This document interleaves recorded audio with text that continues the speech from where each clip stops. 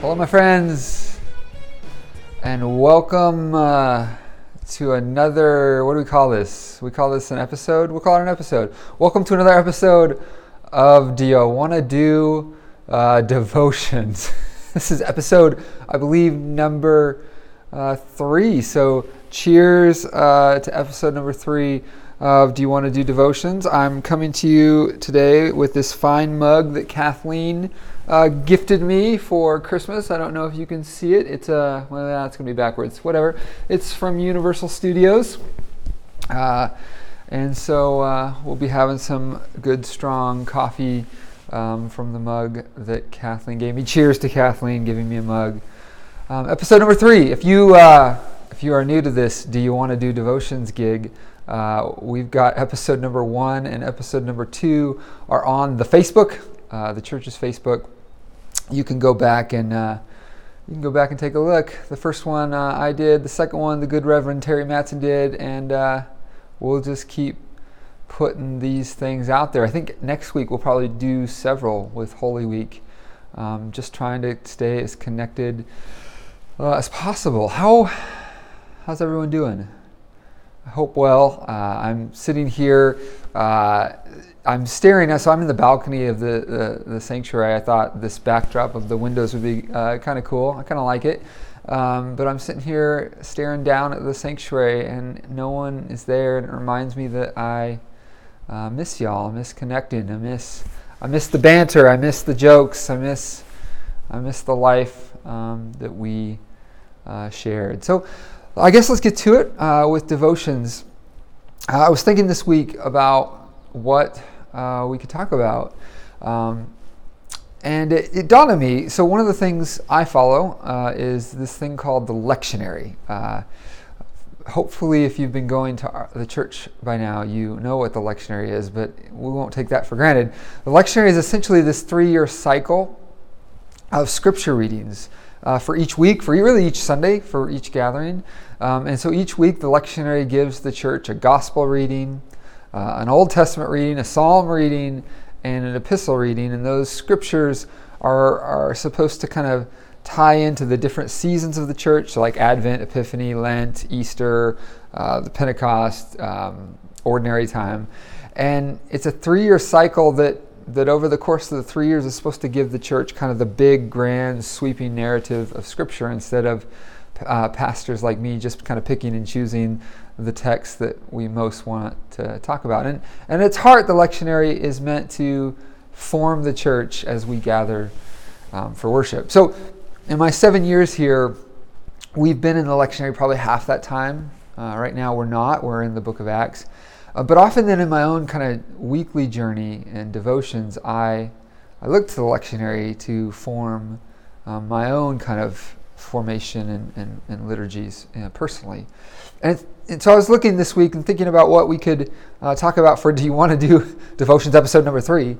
And as I was thinking about last week's gospel text for the lectionary. So let me take one last sip of coffee. Let me put the mug down and we'll read a little bit together. The gospel text for this week, and thank you again for Kathleen for that mug. The gospel text this week is John chapter 11, or at least for last week, John chapter 11. It's a familiar story. It's 45 verses. We are not going to read 45 verses because that would take a while. So if you're watching at home, you might want to hit the pause button, go grab a Bible or log on to Bible Gateway or whatever and read the first 45 verses of chapter 11. Essentially, it's the story of the raising of Lazarus. So Jesus' friend Lazarus gets sick. He's told he's sick and it's bad. And Jesus waits. He stays where he's at for a bit. And he talks some theology that sounds kind of weird, kind of crazy. We could have some fun talking about that sometime. But eventually then he goes. And I want to pick up in verse 17 of chapter 11. And we'll just read... we'll read through verse 37. So John chapter 11, beginning with verse 17. On his arrival, Jesus found that Lazarus had already been in the tomb for 4 days. Now Bethany was less than 2 miles from Jerusalem, and many Jews had come to Martha and Mary to comfort them in the loss of their brother. When Martha heard that Jesus was coming, she went out to meet him, but Mary stayed home. "Lord," Martha said to Jesus, "if you had been here, my brother would not have died. But I know that even now God will give you whatever you ask." Jesus said to her, "Your brother will rise again." Martha answered, "I know he will rise again in the resurrection at the last day." Jesus said to her, "I am the resurrection and the life. The one who believes in me will live even though they die, and whoever lives by believing in me will never die. Do you believe this?" "Yes, Lord," she replied. "I believe that you are the Messiah, the Son of God, who is come into the world." After Jesus said this, she went back and called her sister Mary aside. "The teacher's here," she said, "and is asking for you." When Mary heard this, she got up quickly and went to him. Now Jesus had not yet entered the village, but was still at a place where Martha had met him. When the Jews who had been with Mary in the house, comforting her, noticed how quickly she got up and went out, they followed her, supposing she was going to the tomb to mourn there. When Mary reached the place where Jesus was and saw him, she fell at his feet and said, "Lord, if you had been here," and take this language in, and take it in with like all the emotion that was likely packed into what she was expressing. "Lord, if you had been here, my brother would not have died." When Jesus saw her weeping, and the Jews who had come along with her also weeping, he was deeply moved in spirit and troubled. "Where have you laid him?" he asked. "Come and see," they replied.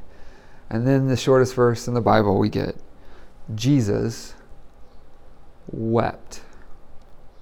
Then the Jews said, "See how he loved him." But some of them said, "Could not he who opened the eyes of the blind man have kept this man from dying?"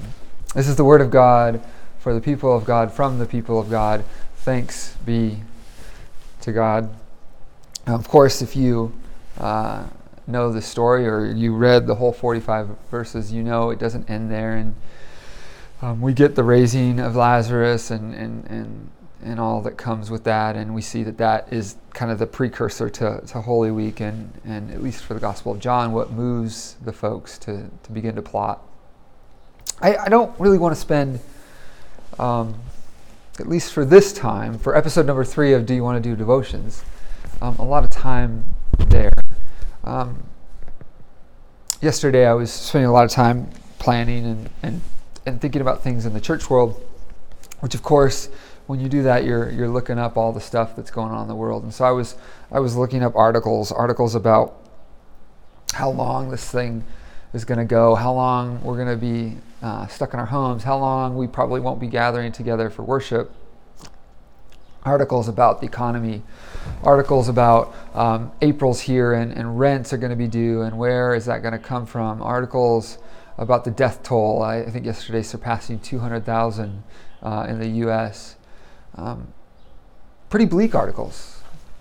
I was talking with a neighbor outside as they were walking their dog, and again, this talking to friends who are connected at various levels, but talking about how long this thing could go and speculating it might go on into the summer. This morning I received a text from someone in the church who has a family member who isn't doing well. Last night we were on a Zoom call and talking with some of the folks who aren't feeling well even in our own church, and it just feels bleak. It feels heavy. You can think about my wife, Kristen, and working at the hospital and going to the hospital and conversations we have in our home of, is there ever a time where you need to stay somewhere else? And she would ask, and I, at this point say, no, I can't imagine that. But just the reality of the world we're living in, it feels so bleak, feels so heavy. I think it's why I think it's why I find comfort then in the shortest verse of the Bible. Jesus wept. Funny story real quick. When I was a wee young lad, just out of NNU, and I was first as a youth pastor in a church in Idaho, and when you're first, doing the thing, you don't just get ordained like that, right? You have to go through a process, which includes lots of interviews, and so several times you go before people, seasoned veterans within the church, and they break you down before building you back up, and they ask you all sorts of questions and theology and everything. And I am just wildly bad at those settings. I get so nervous, and I just have nothing to say. Like, I get so nervous. Some of you wish I would get that nervous still when I preach, so that I wouldn't talk so long. But I remember there was one of those ministerial interviews where they threw me one of those softball questions, probably because they thought they could tell I was nervous. And so there's one of those softball questions that anybody who is seeking ordination should have an answer for. They asked, so would you tell us about some Bible verses in your life that's speaking to you in this season? And I froze. I could not think of a stinking verse. The only verse that popped in my head was this one verse from John. Jesus wept. And so with a straight face in front of these like three pastors who are like grizzly veterans of the church, I said, so John 11:35, where it says Jesus wept, that's really been speaking to me. And I attempted to BS my way through an answer. I'm not sure if I'm allowed to say that, but I guess we just did. It's do you want to do devotions? We make our own rules on this show. It was so embarrassing. I'm pretty sure, I definitively did not get ordained that year. And I'm pretty sure that if there was any chance of me getting ordained, it was that question that ruined it for me. But when I say to you today that I find this verse, Jesus wept, meaningful, I don't say it just because it's the shortest verse in the Bible. I don't say it just because I needed something to talk about. But as I think about the heaviness of the world that we are inhabiting right now, I find something comforting about this reality that the Christ wept, shed tears.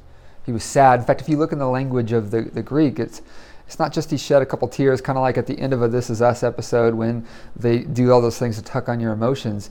And so you have a couple tears until 2 minutes later it's gone. But like, this is deep grieving. And there's probably even some sorrow and anger mixed in that if you really dive into the language. Like, this is a deep-seated weeping from this Jesus. I was listening to one scholar talk about this text, Jesus wept, this morning on the way to taking the boys to preschool and daycare, and they suggested that if you think seriously about John, so right, John is kind of this cosmic theological gospel. It begins with the deep theology of in the beginning was the Word, and the Word was with God, and the Word was God, and the Word was with God from the beginning, and it goes into all that deep theology, right? This kind of theology myself and Terry and Laura, we love that kind of stuff. So John is like super deeply theological. This one scholar was speculating that when John writes that Jesus wept, certainly he's weeping for Lazarus, probably, frankly, weeping some for his own mortality, because the sign, he could read the signs of where this whole thing was going. But one scholar said that we need to remember this is John. This is the picture of the cosmic Christ, that at some level Jesus here is weeping for death.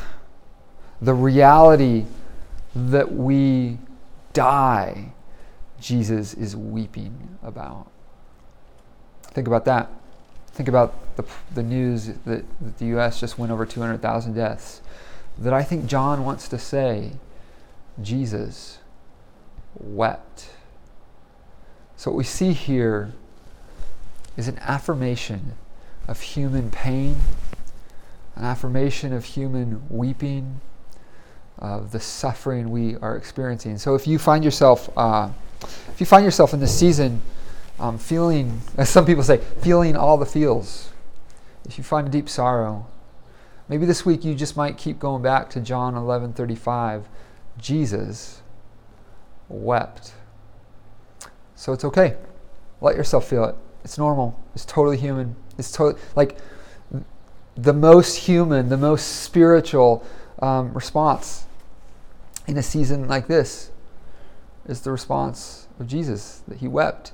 And so maybe the most human and spiritual response for us in this season is to weep. There's one other thing I think is helpful, at least for me and for some of us, that in this story we see that Mary and Martha in particular, they live out, they embody this dichotomy of both faith and doubt. There's both this sense that Jesus, if you had been here, so a real struggle in terms of the faith, and also this sense of, but I believe. And if you're like me, the farther we go into this, it just raises all sorts of questions about, Jesus, if you are here with us, as we say and as we believe, then ... But at the same time that we allow ourselves to express all that we're feeling, the doubts, the pain, we also express a sense of hope and faith. So if you find yourself in this season of weeping and mourning and loss, also allowing some of that to extend into your own kind of faith and questions about God and where is God and what's happening and how does your faith that has been so strong reconcile all that's happening in our world, I just want to give you permission to express that, to express the questions. It's totally normal. And you can be a person that both expresses all the questions you have and holds on to a deep-seated faith at the same time. Those are not mutually exclusive. It can be both. And in fact, I think the scripture paints the picture that it's part of being in the inner circle of this Jesus. To be a person that both in our humanity expresses all the questions we have and also expresses the deep-seated faith we have and hope that God is at work. So my friends, I miss you. I love you. I cannot wait until the time we can get back together. May you in this season find time to deeply weep and mourn and grieve about all that is going on. May you find time to allow yourself to express the real questions and doubts that all of this is bringing up in you. But at the same time, may you hold on to the hope that this Jesus is the resurrection and the life. Thanks for joining us on episode number 3 of So You Want to Do Devotions. Grace and peace to you today, my friends. Take care.